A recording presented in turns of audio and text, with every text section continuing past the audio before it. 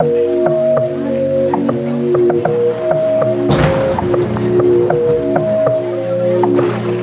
the OFS Collective.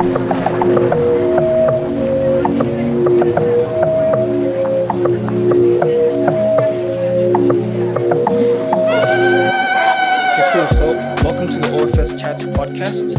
It's Peter Mebe. Happy 2022 year. That's how you say it. There's no funky way to just say 222 in the year calendar. But today is going to be a nice, interesting engagement with a nice set of guests. You've probably seen from the previous episodes, we've covered property a lot, but this one's probably going to be even more exciting. We have an all-female panel, and I think that's quite deliberate. It's going to be a very interesting one, and you'll see exactly how each person contributes to the discussion.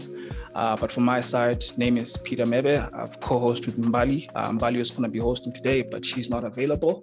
But today's discussion is going to be very interesting. Again, we're always covering property, covering personal finance, and we cover everything that relates to young Black professionals and that relates to mental health, GBV, finances, relationships, etc. And that's always the goal, centered around young Black professionals and covering that dynamic about the experiences one would typically have. But to get the ball rolling, I think it would be quite irresponsible of me not to introduce our guests. And these people have quite, I want to say a CV, but quite a profile of guests that are quite distinguished in what they do. So before we start, I'll be going through each guest. Just basically introduce yourself, your name, where you're based, and what you do. Let people know a bit about you. So I guess I can start with Liz, unless you want to be called by Lisa, because that's the name that shows on here. But Liz, the floor is yours. No, Liz is fine. So I'm Liz, originally from Johannesburg, but I relocated to Durban area. I work for a tech company and I am in HR. Perfect. Pamela, the floor is yours. Hi guys, my name is Pamela Makubela. I am based in Morningside. I am a property enthusiast, love it. But my profession is I'm an attorney, I'm a conveyancer, soon to be notary. I'm a property valuer as well. I serve on the board of the Property Practitioners Regulatory Authority, which basically regulates property practitioners around the country. And I'm an avid runner. Great. Yolanda? Hi everyone, my name is Yolanda. I am in the sales and marketing space. So I'm a trade marketing manager for an FMCG company. Passionate about property. I think if I wasn't in sales and marketing, I'm probably also a teacher by heart. So I also like to speak a lot about my journey and all the mistakes I made. And I'm an avid sport lover. So I'm into tennis and cricket and really enjoying the Proteas right now, slashing India in cricket. So yeah, that's a bit about me. Great. I was hoping you're also going to plug your YouTube channels and stuff, but I will talk about that as we go about. Yes. Cool. So for this, just to start off with, you can just switch off your mics. Obviously, I'll ask you the questions, and you can just feel free to switch on your mic again as we progress with the discussion. So today's discussion, again, is going to be centered around property, but this time we're going to be talking about the young dynamic of how someone enters the property market, the things one has to be considerate of, and what kind of things one needs to be aware of, whether it's the hazards, that kind of small nitty-gritty information one would typically not get if they got a call and they were on Property 24 and just wanted to click quote and take it away from there. So I'll be going to asking the guests some of these questions around that. And then we're just going to be covering the dynamics and the experiences in the property market. But as a good icebreaker, I think we don't just jump into the conversation. So just going to keep it quick. I think one thing that I would like to ask each of you is mostly to understand what has been the one thing that you feel from a financial point of view is one lesson you learned last year in terms of your finances. So it's just going to be one thing that you learned last year in terms of finances that you've kind of actually realized going into this year.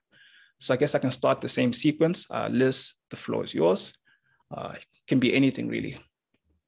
So in the previous year, I decided to invest in my film school education, and I broke an investment in order to be able to pay for the film school, and I ended up not even finishing the film school. So that was a big lesson in terms of I should have just planned for and saved for the cost rather than break an investment in order to pay for it. Oh, wow. Hopefully, I guess this year you also kind of have that kind of drive as well. But like you mentioned earlier, that there's also other goals you have in mind. Pamela, on your side, what is one lesson that you kind of took away from last year? So I would say, and I think I've generally been pretty good with money because of the lesson that my mother gave me. She said one thing when I left for varsity. She said, just remember, when I started working, she said, just remember, the life I've given is a life I've built over years. And it's life I can afford because I've built it over years. So now that you have your own money, let me not find you trying to live a standard that you haven't worked for so many years as I had. So what I have done with what I've taken that with me, which I've carried every year, keep a list. If you can't afford it, there's lay-by. If you can't lay-by it, save for it. If you can't save for it, then you can't afford it. That's all I learned. Wow. The mom got bars, if I can call it that. Yeah. Okay, so, Yolanda, on your side. Yeah, this one is very personal, but I think the biggest lesson for me last year was the importance of having an emergency fund. You don't think you need one until you find yourself in an emergency. And for me, this was actually property related. So I own 2 properties in Joburg that I'm renting out. And obviously, as you guys know, COVID has not been kind to landlords. And I had issues with one property that was vacant for about 2 to 3 months. So struggling to find someone to rent it out, and also issues with another tenant that couldn't afford to pay rent, right? Because they got their salary cut. So luckily, I did have an emergency fund to cover me for those months, but the one thing that stood out for me last year is it's so important to have an emergency fund. Extremely, extremely important. So just grateful for that. Okay, great. So I guess now we can get the ball rolling. I just want to have like a understanding of exactly how you navigate your finances and I guess what the plans are for this year. But I guess we kind of have an idea about that going forward. Now, I think just to start the discussion, some of the questions I was asked by some other young professionals, I guess, by virtue of what I do, I get to interact and have a lot of discussions with young professionals about property, life, etc., career choices. And hence, we have so many topics. And one of the first questions I got is property still worthwhile investment in South Africa, considering there's so many alerts about interest rates going up, issues around people saying they've been misled by real estate agents, et cetera, et cetera. So the question is basically, is in 2022, for a young Black professional, mind you, this is someone who's a female, she just started working last year, and obviously working under COVID, jobs scarcity is tough. So you having a job, you still have that uncertainty about your income. Well, what would you tell someone like that? Is from your personal view, is property still worthwhile investment for a young person to look at or not? Liz, the floor is yours. Geez, I was still thinking about this one because it's a conversation I was having with myself with regards to now buying a second property with the immigration levels being what they are at the moment. Do I still want to buy in South Africa, or do I want to save and invest in a different portfolio at the moment? So it's a good question, and one that I haven't quite resolved even within myself. I appreciate that. I guess it's a very broad dynamic question for one to kind of simply say yes or no, but it's just more so to understand on your personal side, would you think it's someone has to kind of look at it from a particular lens or not? But Pamela, what would you say to the question, Pamela? Look, I think for me, when you know, everyone wants to be a homeowner, I believe. I think that the core thing about having a property speaks to the ultimate asset, you know, the land situation. A property is land in itself, and it gives you pride. So for me, 2022, certainly, you know, Liz makes a valid point by saying, you know, you need to do an assessment, obviously. You can't just look. And so if you're speaking to a newly young professional that's just entering the professional space and they want to go into the space and buy property and says, look, Peter, should I buy? For me, it's you've done the assessment. And once you've done the assessment, I say go for it. I say you're looking at interest rates might be going up, but interest rates won't go up rapidly in and the reality is that, of course, there's guidelines to that. But I think for me, I would say go ahead. Number two, and after making that decision or before even, it's making sure where you're standing and understanding whether you are now ready for it. But whether you should buy, absolutely. Has it been a buyer's market? Absolutely. So why not? I would say capitalize on that. Of course, taking certain things into consideration. But if a young professional is coming in and the finances are looking good and we can sit down and look at the rands and cents and you say, should I buy? Go right ahead. Why not? I mean, this is an asset. There's so many ways how you can keep having that. But the point is, it's a no-brainer for me. If the Can I add something to what Pamela's actually saying? Sure. Property is also historically known to be a good asset. So that's why it's like an assessment, as Pamela is saying. It is historically known to be a good asset to have. So if the question of finances is covered, if question of it as an investment property is covered, and you're not going to move around or anything, then yes. But obviously then there's the other factors. Yeah, very true. Yolanda, Absolutely. on your side, do you share the same sentiments? Yolanda? I think she has network issues. I'll probably come back to her, probably give her one more minute. But I guess for the sake of... There's a key difference between being homeowner, so buying a property, basically your goal is to make money. How do you make money through property?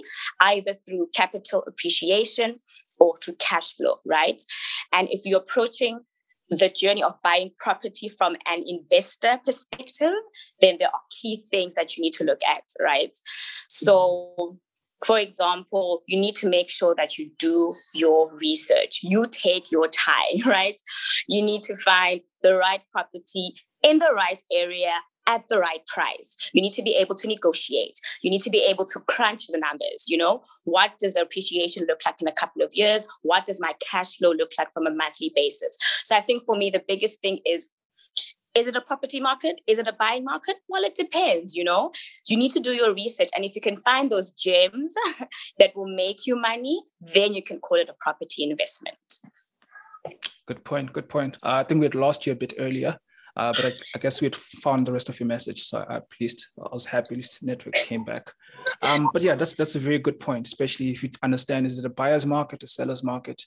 And as to the point earlier, there's also a sentimental value of owning a property beyond just, you want to make money out of it.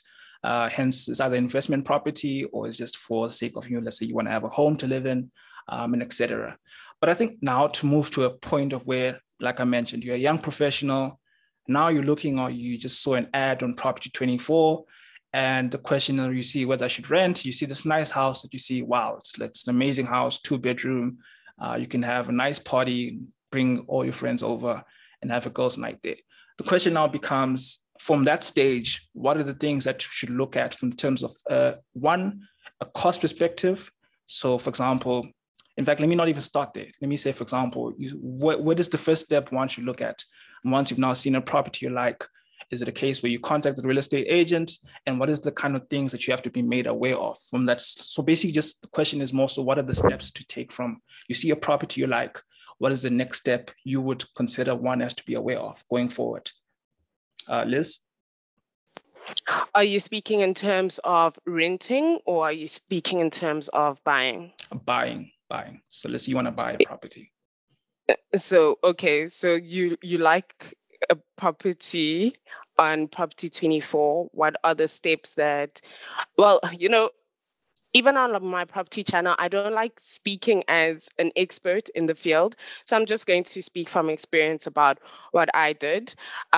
Firstly, I worked out my budget. From the get-go, I knew what I would spend or be willing to spend on a property, because then that influenced the bracket that I put in Property 24. So say, for example, that has happened and the bracket, the apartment that I like or the house that I like is now on Property 24 and it is within the bracket of the houses that I then afford, I contact the real estate agent to view. The other thing that I did was run comms on the property, the area. So for example, I stay in a complex called Manhattan Mews. I went onto an app. I went Manhattan Mews and how much have these properties, apartments specifically, because that's what I'm more interested in, how much are they selling for? So that when I get to the viewing of this place, I know that block B2 sold for 700,000. This is the same size apartment. So 700,000 is where I would go. If the seller was asking for more, then I knew that I could negotiate for less because of the comms. So that's what I do. I go set an appointment with the agent and then run my comms for that area. And then obviously as you view, you'll be able to pick up things, but that's at a later stage. Okay. You mentioned the app. Hopefully at least is it a publicly available app or is it something that's someone can It is a banking app. Can I say the bank's name? Sure. Yes, so on the FNB app, it's called Nav Life, and then you go to Nav Home, and then you enter in the complex or the street name of the place that you are viewing, and then it will show you the comms of how much properties in that complex have sold for over the past couple of years. Okay, perfect. Thanks, Liz. Pamela, I guess, as an extension to that question, what are the steps one should take from now looking at a property they like? There's also a question around, obviously, the different parties involved. So there's obviously the real estate agent, there's also potentially the conveyancer, there's also the bank. And I'd like to obviously break down to each of those different parties and exactly how does one approach each. But from your view, what are the steps one should be at least made aware of, especially dealing with each of these three parties or other parties involved from your side? Okay. So I'll also just like to add on what Liz was saying, on the point of the apps. So I work for a firm called STBB. We have an app that you can download that has calculators on it, right? I'd start at the point where you are saying, you've seen there's an ad. Obviously, the easy part is to then reach out to the agent, right? From a legal perspective, what I usually tell people is that, when you've called agent Peter and he's like, okay, let's go view, right? I always tell clients, take your time, open the cupboards, open the door, check everything, open, like literally look at the tiles, ask about the leaks that may be potentially there, ask about, it's almost because where I'm going with this, Peter, is that there's something we call patent and latent defects.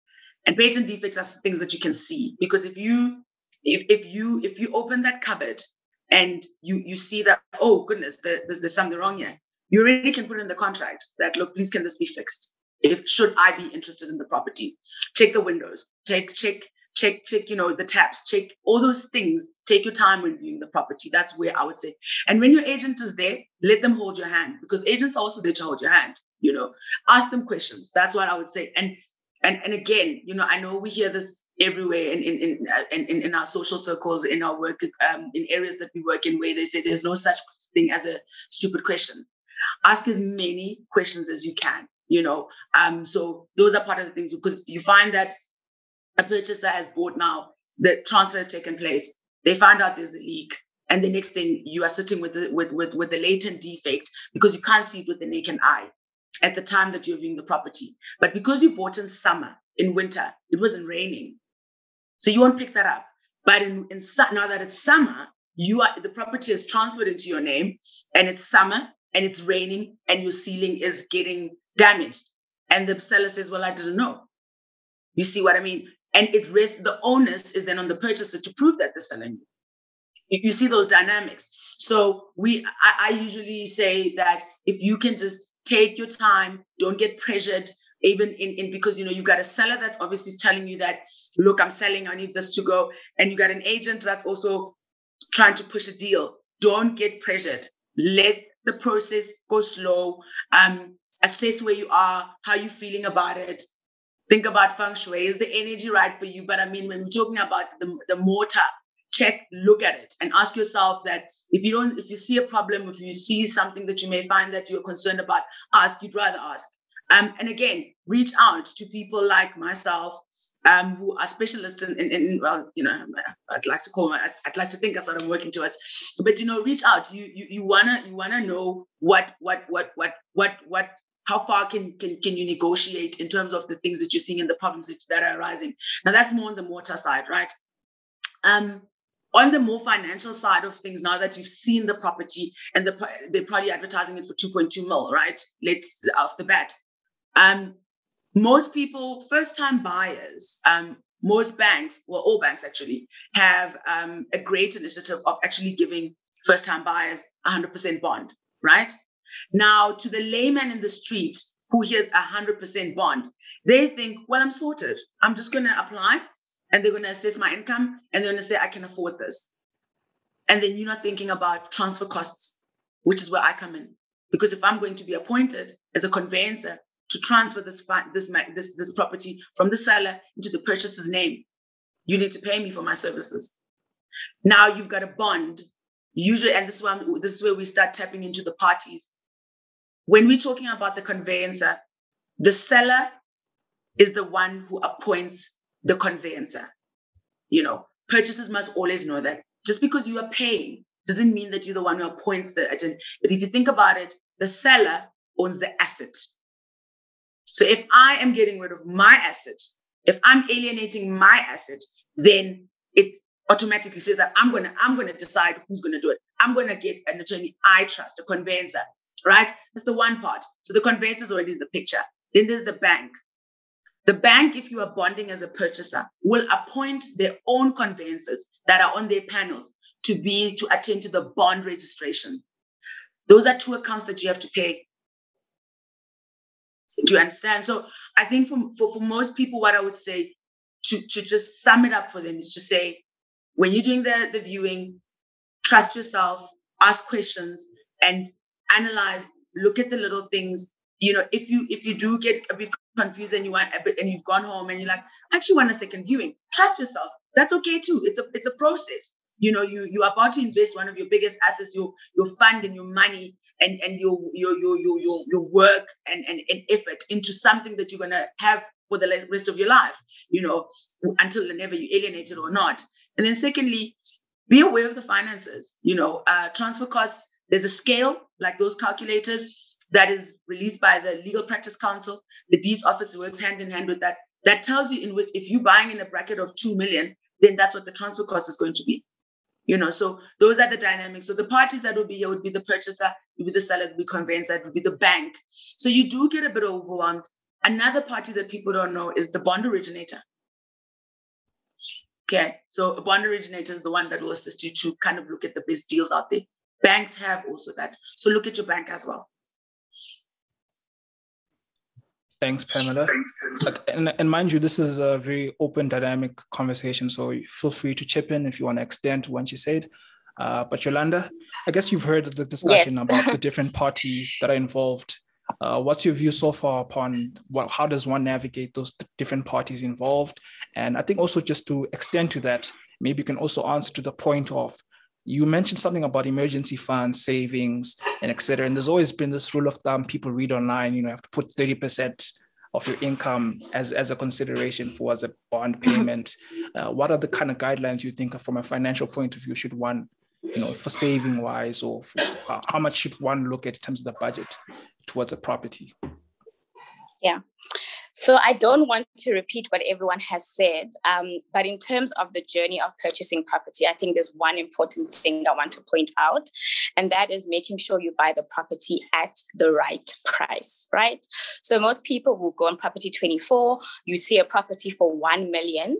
Chances are the true valuation of that property is actually not 1 million, right? And then people will just jumpstart the process and put in an offer for 1 million. Guys, please don't do that, right? So what are some of the resources you can use to actually get the true valuation of the property? There's a Lightstone report that you can use online. You can also reach out to your personal banker to assist you. And chances are the true valuation of the property is probably like 20 to 30% lower than the price that you see on Property 24. Right. And what that does is, so I'm a fan of negotiate everything. Okay. I negotiate everything, not from a financial, even with my partner, even with my family, I negotiate everything in my life. Right. So what that does is it gives you a good standpoint. You know where the base is for you to start negotiating. Guys, never put in an offer at the price that you see on private property or Property 24. I think that's like my biggest advice. Now, to just speak in general about, finances, savings, and I feel very passionate about this one as well. I think most people, I think as a young working professional, definitely when you start working, there is pressure to just buy property for the sake of having your name on the title deed and just being a property owner, right? There's definitely the personal element to it. It feels good. But there's also the status part of it. You're buying a property because you want everyone to see that you're a property owner.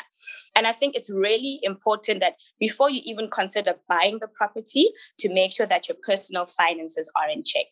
Now, I know personal finances are personal. They're personal to you. They're personal to me, But there's certain steps that we can all take to make sure that our personal finances are ready before we even embark on the journey of purchasing property, right? Number one, you want to make sure you try to get rid of all the bad debts. So if you have any credit cards, if you have any personal loans, try to reduce that as much as you can or get rid of it, right? You want to make sure you have some sort of savings or emergency fund before you even consider purchasing a property. Why? There's so many upfront costs that come with purchasing a property, but also there's monthly costs, right, that come with owning a property versus renting a property out, right? There's maintenance, things that come up that were not planned for. So you need to make sure you have that cushion and you're comfortable with your finances before you even consider purchasing the property, right? Then once you decide, okay, I'm comfortable with my finances, you've done your homework, this is how much I can afford. I would say, rule of thumb, make sure you don't spend more than 30% of your take-home income on the actual bond repayment of your property, just to give you enough money to be able to cater to all the other needs in your life as well. So yeah, that's my 2 cents on that. Boss. I think this conversation is going so well, and I think I'm even getting a WhatsApp just some questions to add on. Go ahead. I'd like, I like what Yolanda's saying, and part of the reality of our country is that the four of us might be sitting here, and then we've kind of made it into varsity and all of that, and whatever the case may be, right? The reality is that our history informs us that we have financial issues. You've just been making it. You've just been. I served my articles at the time, and you're getting paid a certain amount, and the responsibilities are just, they're telling you need to have a car, and you're like, whoa, But one of the things that I then did when I then started kind of becoming a professional, I did exactly what Joanna was talking about. I took care of the bad debt. I told myself, I wrote a list that I'm committing to paying 1,000 Rand or 500 Rand to this date. Until it's done, there's there's no luxurious spending for me. There's no shopping. I'll just have to survive with what's in the wardrobe. Be stern with yourself, because the truth of the matter is she's speaking to Yolanda's speaking to the reality, because you're going to walk in there and say you're going to apply for a bond, and they're going to assess you and they're going to say, but hi, Mr. Kekana, what's going on here? You actually think, so people need to be really realistic about that. And try to teach yourself to manage your finances now. You know what I mean? Tell yourself that even if you have a credit card, once it reaches 2,000, you can no longer use it until you've paid it up. And then further to that, the financial intelligence, we don't know how many resources. By merely having a bank account means that bank is serving you. So you can walk in there and be like, can I please speak to a financial advisor? Because I'm a client. So it's so many things that she's talking about that resonates with the fact that we may speak of the situation right now, but the preparation and the aftermath is what's going to inform whether you're in a good financial stance to even own property or rent. And like she said, is ownership always the goal? Sure, but sometimes it's not. You're not ready, and if you're not ready, take that money, put it aside. Once you're ready, then you can make an informed decision. That's a good point. And one of the things I was having one of the conversations I was having in preparation for this episode yesterday, there was a point where amongst another professional lady, she was a friend of mine, they were both suggesting that if, let's say, for example, you want to start a family in the next 2-3 years, and now you're like, but I want to buy a property. Those kind of factors kind of now inform your decision making. It's like, okay, what if even things like location, let's say you want to be close to work, but now if you're stuck in a place that you have a property in Pretoria, but now you have to relocate in 2 years to a job that's in Cape Town, should you now leave to be rented out and so forth? Is that worthwhile, et cetera, et cetera? So there's just so many things to think about. But I think the good point, like you mentioned, both of you, is around the financial aspect, around the financial education that's important. And maybe this is a question I can lead to Liz to answer, because the first question I ever got when I proposed this idea amongst the people I was talking to was about credit. And, some of you guys mentioned credit cards and et cetera. And there was a question as to whether is a credit card even worthwhile to have to build credit. And even then, typically most of us don't have capital. So how important is it to put a deposit down for your property? So Liz, I don't know what's your take on those points. Okay, so I'm going to maybe make 3 comments. The first one is with regards to financial education. You don't need to have gone to university to get financial education. You don't even need to speak to a financial advisor, although it's best to speak to a financial advisor. But people who have 5 Rand in their bank accounts don't always feel the need or they have pride to go to a financial advisor because they think a financial advisor is going to look at them and their 5 Rand and go, what's going on here? But there's Live Better Academy by Capitec. You don't need to be a Capitec card holder to go into Live Better Academy. It tells you about credit. It tells you about budgeting. It tells you about saving. It tells you about when you are in debt, what are the methods that can help you come out of debt. And within 2 years, if you follow this academy, because it's got courses on it, and you actually apply what you are learning, whether you are a learner, which is anyone in high school, a student, a person that isn't in university but is an adult. If you apply those, your financial knowledge will grow and allow you to then purchase a property if that is your goal. Then to the second part about the credit. So I got, as I say, I speak from my experience and how it has informed me. I got a credit card when I started working, but I always knew that I was always scared of credit. I think I've said this on my channel as well. I've always been scared of taking out loans. When students in university were taking out clothing accounts, I was like, hell no, I'd rather not have clothes or live on hand-me-downs than go take out a credit card. And that's because I've known aunts that have been paying this one this one clothing account for all their life. And I was like, I don't want that. But I did take out a credit card, and that was to help my credit score, as they say. And it did help my credit score in a way that I took credit the minimum. And I mean, like the bank wanted to give me like 30,000. I took out 1,500. I used 1,500 and I done the monthly installments. And that is all I used that credit card for. It was to help build my credit score. I wasn't living off my credit card. I wasn't using it as an emergency fund, definitely not. I wasn't using my credit card to fund a lifestyle that I could not afford. My aim, because I didn't want it in the first place, was for it to help build my credit score.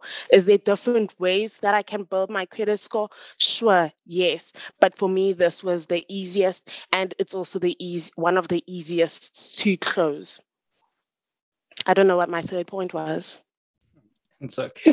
It's okay. I think as we'll go back, we'll just recircle back and probably just reiterate what your third point was. But you did mention about, and I think each person has their own experiences with credit. Personally, I think I was very hesitant to take credit. In fact, I probably still am. It's just obviously I do have an account, but I'm like, even now, I'm also quite hesitant. As Yolanda said, even after buying the property, I am so cautious of what I add to my list of debts that if it's not necessary, I don't have it. If I need to close it, I close it. The house one, the property one is the biggest one, and I'm not trying to add any more unless I'm adding another property, of course. Okay, that's a good point. I mean, I'm someone, I hate bank SMSs. As soon as I see it's my bank deduction from my account, I literally have a near-death experience. But yeah, I think that's a very good point. Let me go to Yolanda and I'll go to Pamela afterwards. Now, obviously, you've heard this question around finances, credit cards, and maybe you can also answer to that. There's also a question about how do you negotiate with the different parties on how to reduce potential costs around a property. So what are some tips or views you have around negotiating in your favor with the different parties? There's obviously the real estate, the buyer, the seller, and also the bank, et cetera, et cetera. How do you negotiate on your part to ensure that at least you're not, they say this property is going to cost you, all things included, cost you 20,000 Rand. Is there ways in which one can just look at, these are things you can look at negotiating down? Yeah. So I think the biggest cost that will probably make the hugest difference in your journey of purchasing property is the actual price of the property, right? The listing price of the property. So that's what you want to start with negotiating. I did obviously make reference, that make sure you're aware of the actual real valuation of the property and use that as a benchmark. What really helps, especially if you are an investment property person, is you want to find a distressed buyer, right? And this is why I always say, take your time and make sure you have the upper hand when you're a property investor, right? You want to make sure you find the right deal. And how do you do that? You want to find a distressed buyer, right? Someone that could be relocating and needs to get rid of a property fast. Someone that maybe is struggling to pay off the property, and they just have to sell it as soon as possible. And those are some of the questions that you would ask your estate agent. Why is this person selling the property? Because once you know the why, then you know sort of which pain points to address during your negotiation. So it's very important to know why the person is selling the property and use that as the basis of your negotiation, and make sure you know the true valuation of the property, right? So that's the cost that will make the biggest difference to your journey, the actual price of the property. Then you obviously also want to be able to negotiate with the banks and make sure you get the lowest interest rate possible, right? Now, for this one, you don't have to do this by yourself. You do have a bank originator who can assist you with this process, right? where you approach the various banks. And sometimes the bank that you bank with is not going to be the one that actually gives you the lowest rate, right? So please do shop around and make sure that you do find the lowest interest rate. But I think those two are probably the two most important costs that you have to negotiate without a doubt. That's a good point. Another thing you can negotiate on, and I think Pamela can maybe jump in with this, is the bond attorney. If you move the conveyancer to the bond attorney or ask them to be one, I think you can negotiate on this, and then you get, because I did that. I didn't realize I was doing that, and then they're like, if you make us your bond originator as well, we'll give you a discount. I'm like, oh, okay, but Pamela, I'm not certain if that actually does happen. Pamela? Yeah. So, for instance, we will we have a transfer department at our firm, and we have a bond department, right? And we, on the bond side, we sit on the panels of the banks. So, by virtue of you being on the transfer, that's the first transaction that we're attending to. And then they'll say, if we then get appointed as your bond attorneys, then you are our client on a second deal, because we don't necessarily see it as one deal. It's two different deals, because the one is instructed by the bank, the one is for the seller. So what we then say is that when you then are on a bond, then you then get a discount. And even the bank sometimes will say, okay, no, but because you attend you attend to transfer, on this end, we'll give the purchaser this amount of discount. So that's already a very nice one. And you can always ask, like some banks won't necessarily allow it. They'll say, no, we have our system of how we choose. They have a system how they allocate deals or instructions to conveyancers. And some will say, no, okay, no, that's fine. We open to that. Why not? If it's going to be to your advantage, that's what you must look at. And I mean, that's a significant amount of money that you can save. So yeah, sorry, Liz is right. Go ahead, yeah. Yolanda. Just another thing to add, one also important question to ask the estate agent is, how long has this property been on the market? If it's been on the market for a while, chances are you have room to negotiate, and the buyer might be desperate to get rid of it. So just wanted to add that point as well. Good point. Maybe the person is running away, so you at least can just think about, you want to get rid of the property as soon as possible. Can I also just then add to the negotiating of the bond and transferring? I'm just dropping for people. There is better bonds. So if you use them as your bond originator, they give you a certain amount off, or I don't know if it still applies. Also, if you go to specific banks directly without a bond originator, they will also give you an amount off. So you should weigh those pros and cons, because I know the Green Bank, if you go to them, well, back then, I don't know if they do it now, so don't hold me to it. Back when I was purchasing, if you went straight to them without a bond originator, they would give you about 10K off your bond registering fees. So has a system where they give you a discount if you do your bond origination through them. Okay. That's why researching is very important. Don't just go with the bond originator that your real estate gives you. That is experience with a bond originator that I would not wish on anybody. I almost lost my property because of that. But you also have to do research with that. That was something I was blinded to about that bond origination, because I was so focused on property, purchasing the property, saving for the money, and then the bond origination almost let me down. It's a good, valuable lesson for one to be made aware of. Pamela, there was a question which I had, and this was asked by, someone who's also, I guess, is interested in the legal side, is now you have a property, right? You have an asset in your name, and there's obviously consideration that you want to use this property as some form of a session or some form of to give seeding it to something? What kind of things does one need to be made aware of? Should, let's say, now you own a property, but you want to use that property in consideration of, let's say, you want to start a business, and obviously you want to seed your property as some form of security. So basically the question is more so, in what ways can a property be used in some form of security or collateral to your benefit? I don't know if you can answer that. Yeah, I mean, it's always, that's always a tricky point, but all things that one decides to take on, and I don't want to call it a gamble, but because that's a big asset to put as collateral.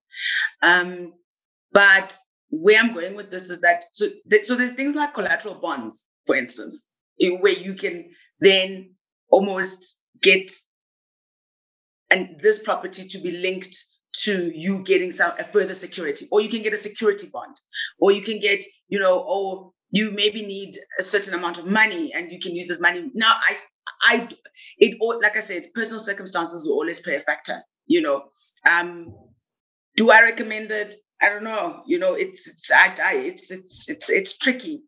Now, if you're going to use the property to make you money, that's a different story. But that's what I think should be something. Start small, get a little property, and I want to even go back to what we were talking about earlier, and for the sake of what this platform is about, we don't want to stay on the surface and not be realistic, that part of your viewers have a lot of debt. Part of your viewers are not confident right now. Part of your viewers are they've lost hope that, oh my God, these people are talking about restructuring. These people are saying, I don't even have 1,000 rand at the end of the month. So I'm then saying that to that point, I want to say, even if it's 100 rand that you save, that too is still enough. We also need to give people hope that, Rome was not built in one day. And we understand our historical issues. So that said, we need to then create a safe space for these young professionals to then say, where do I start? You start with 100 rand. You start with $50. It makes a difference. I just wanted to go back to that point. But on another point where your property, look, and then again, you're also dealing with people that in the space that have a lot that's happening. You're starting a business that's booming. You really need money. That option is there to use your property as a collateral when you go to the banks.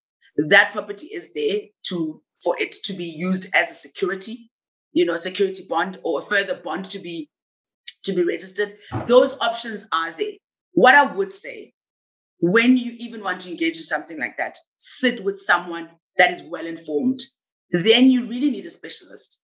Then you really need to sit down with someone who understands, who's going to explain to you from A to Z what you are doing. Because we could sit here and be like, don't do it. But you have an opportunity to buy into a company, and you really feel like you want to further your, whatever, as we were talking about side hustles, having other hustles. The reality is, in that moment, the only thing you have, you're like, I have this property, because the mistake we also don't want to make, Peter, is that we don't want to sit here and be talking and not talking to the reality on the man on the ground. Do you understand? So my thing would then say, if that person wants to use that property as a collateral, or is considering other avenues of using this property in some whatever way, sit with a specialist. And if it means that if you don't even understand it, you approach a Liz and say, hey, Liz, I don't know, but, maybe sometimes, because we all are not exposed to the same things, but Liz can then say, I actually know a Pam, or let's go to the bank. Let's just go to the bank. Let's just go ask these questions so what you are putting your property in, what are you using it for? That's security, what you're going. So I just want to say there are those options. There's further bonds, there's collateral bonds, and those terms, even when I as a conveyancer had to read them over and over again to understand the concepts. So I can't imagine what it would mean to a layman who's trying to understand those concepts. Good point. And I guess just that one, financial literacy, but also just literacy around properties itself. And I wish maybe there was a better way in which, as a country, we could get more young people to understand these dynamics and not be caught on the other end where now you're trapped in a situation where you can't get out of, because you could have been educated or informed about some of these things. But for the sake of time, I think what we're going to do is what I call the quick questions that we basically run through.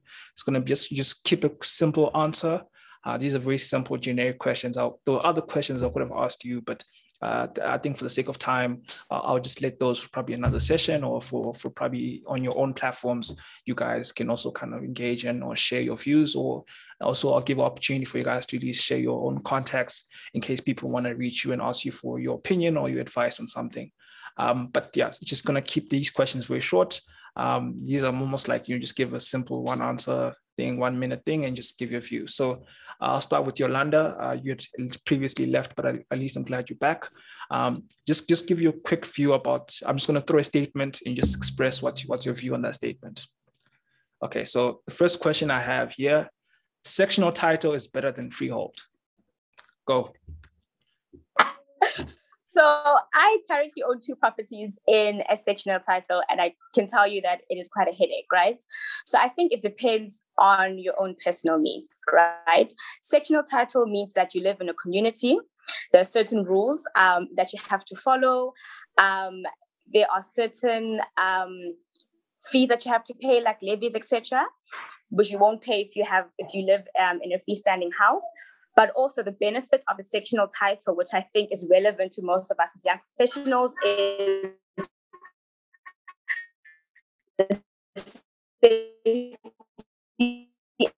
and also I think just the pack and go mentality of it, right? You don't need to look after the gardening and the surroundings of it, right? So it could be convenient for a young professional.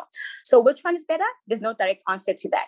I would advise that before you buy into a sectional title, make sure you understand what the consequences are. Make sure you understand what it means. Make sure you understand everything that you have to pay, and go for the decision that makes sense for you, depending on where you are in your life at that point in time.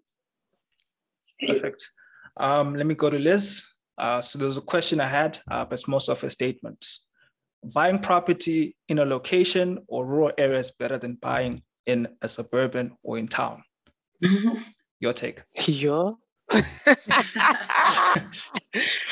Okay, so I don't grow up in the rural. Again, this is almost like Yolanda. It's all up to you.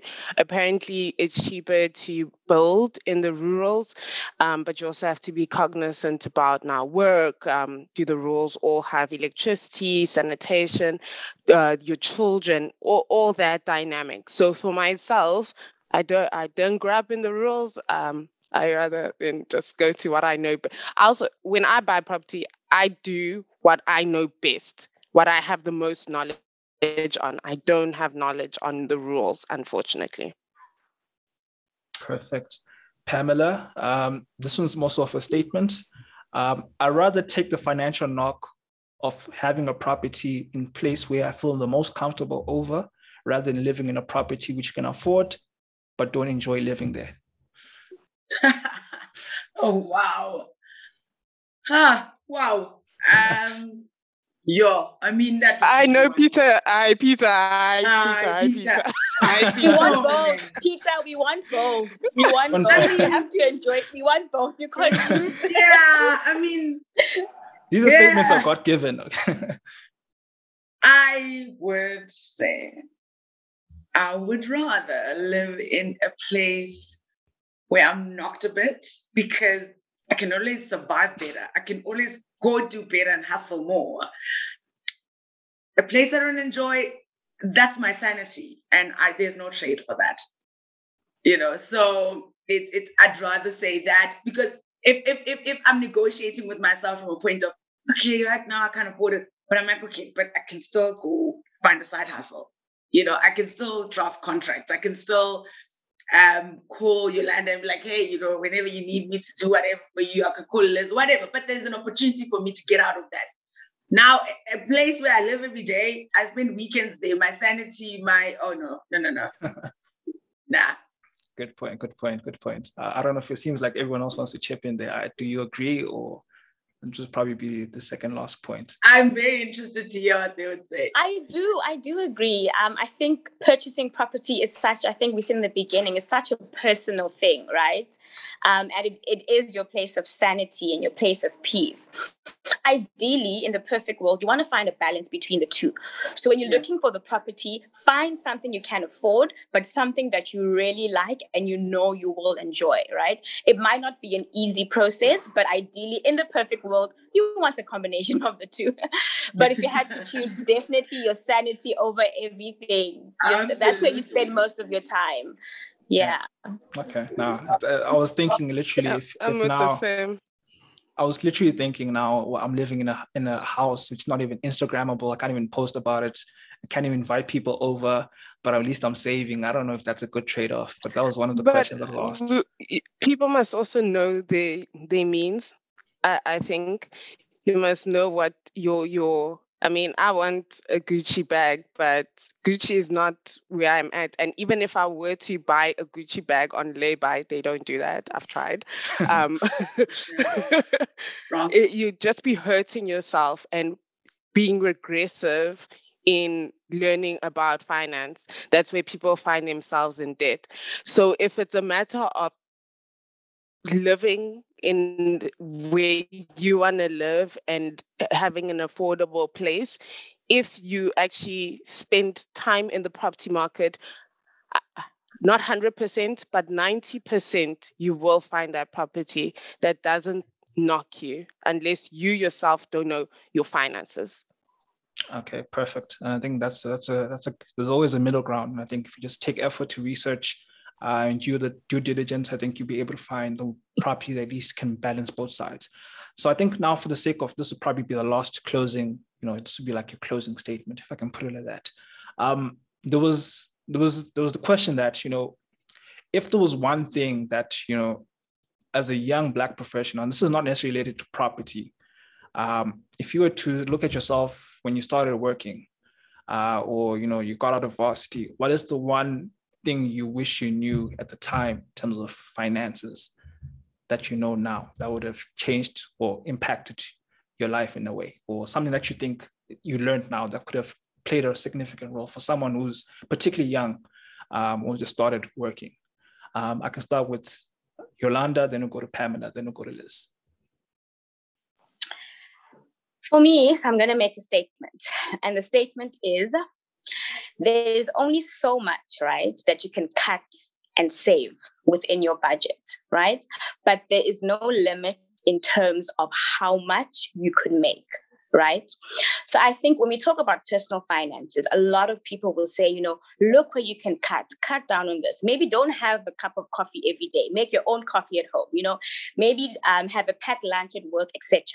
And that does work to a certain extent. But guys, there's only so much you can cut out of your budget, right? So as a young professional, I would say, focus your energy on how you can increase your streams of income, because that is limitless, right? And if you are on the journey to financial freedom, that is what will get you there. Yes, a budget is important. Yes, you need to live within your means, but your earning potential is limitless. Do not limit yourself. Valuable point. It's just side hustle, second income, very valuable. Pamela, what's your, I think for me, it would also not be as so much as it's more consistency. I would say always understand your means. And so I would then say, continue to walk into a room and know who you are and what you can afford. It goes a long way. That's the lesson I've taken for me. It goes a long way to be able to say, no, I can't make it to that dinner. Learn the word no to certain things. No, I can't make it to that. You know what I mean? Because if you know your means, you then understand where you can trade and you can't. And you find that a lot of the lifestyle we now have, or back then when I'd be invited to a party, maybe my parents have sent me my monthly allowance, and because this one thing I'm invited to, I really want to go, and I've spent the money. Now the money's gone. It's gone. I'm struggling now. As opposed to now, the boundaries, I have them. If I'm getting invited to a place where Yolanda says, or Liz says to me, look, we're going to this place, but we're going to have that. No, I have to assess. I Google the place that we're going. I see what we're going to be drinking. I see what we're going to be eating. That already informs the budget. That's what I'll say. I'll say to just always know your means. It goes a long way. I would have loved to have that. There would have been a lot of debt that would have been avoided. There would have been a lot of emotional or even mental strain that I didn't really have to go to because I wanted to fit in, whatever the case. So I would say, trust yourself, stay within your means, and Google that menu, man. Google that menu. Good point. I'm literally laughing in my mind because yesterday a friend invited me somewhere and I saw this place was quite expensive, but in my mind I'm thinking if I'm not there and here I am sitting at home and literally payday's a few days away, I'm thinking either go out, take the knock for the weekend, or sit in and eat my lousy leftovers. And yeah, I guess it's all kind of things you have to kind of be willing to say no. So that's a very good point. Liz, what's your parting words or your lessons that you think one should take into cognizance? I think because I'm actually recording about this, it's start young. I mean, your education is not tertiary, always going to a tertiary institution. We now have YouTube. I wish YouTube was around when I'm not old, but when I was, a bit younger. Start young with that education. Start young with learning how to budget. If you get 100 Rand every month, segment that into, do you have an expense? Do you have nice things that you need to do this month? Is there something you need to save? Start saving also when you are young. And also, touching on Yolanda's point, start young with your multiple streams of income. Start young with, I wish I started young with my financial education. I wish I started young with learning how to budget. I wish I started young with the multiple streams of income. You learn more when you're a sponge when you are younger. So you're able to be elastic as well. Sponge and elastic. I don't know where I'm going with these metaphors, but just start young. Good point. So yeah, I think. And it's never too late to those that are old. It's never too late. That's probably a good point to end with. I think a lot of people, especially who listen to the podcast, are either in the mid-20s, late 20s, and a few mostly in the late 30s. And you find the demographic mostly experience a lot of challenges financially. And you find a lot of people, you move to a big city, probably from a small town, or you went to a college, varsity, or whatever the case is. And now you start working. And these are kind of experiences and thoughts that you have to kind of start thinking about, especially now that you're getting older. You also have the pressure of from back home. A lot of Black people have things around Black tax that you have to contribute. You probably have so many dependents that you need to be kind of aware of, that you need to help out with. And I guess these kind of conversations help us navigate and help someone kind of think that maybe I'm not alone in these experiences, and how does someone else manage these situations and kind of take value from those kind of conversations. So yeah, I really appreciate each of you guys joining the conversation. I had so many other questions I'd ask about tax and so forth, pre-approvals, and I couldn't get to all of them, but I know each of you have your own platforms and you have your own spaces where at least I can ask people to kind of engage with you, either on your socials or on our email or whatever the case is. So at least people can get advice. So I would definitely ask for you guys to share that after this. I'll send you a message and you can just respond to that. Please also send me your pictures, so at least I can use that on the promo banner for the episode. And then, I will let you know. It probably takes a day, and then tomorrow or Monday, the episode will be out. But from my side, I think I sincerely appreciate each of you guys. I think I've made a couple of notes as well from some key points, and I will be editing and let you know once the episode is out. But from my side, I really, really appreciate it. And I say thank you. And I will probably reiterate that for the people listening, but also would like to say thank you. So but enjoy your rest of your weekend. I'll try my best to let you know once the episode is out. And that's all from my side.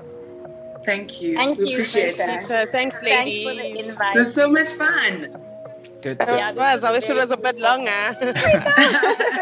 What I'll also do, I'll send an email with each of you guys' contacts. You can just send me your LinkedIn if you want, number, cell phone number, whatever the case you want to share in case you want to interact with each other. So yeah, but thanks. Yeah, that would be great as well. So that, the more people see them, you can always link people up and they can see their platforms. And it's an opportunity for my practice as well. So yeah. Perfect. Okay, thanks guys. Enjoy the rest of your weekend. I'll be in touch. Enjoy your day, guys. I'm so anxious, Yolanda. I want to have to get back. Bye, everyone. Guys. Bye. Oh, nice. Bye. Bye. By the OFS Collective.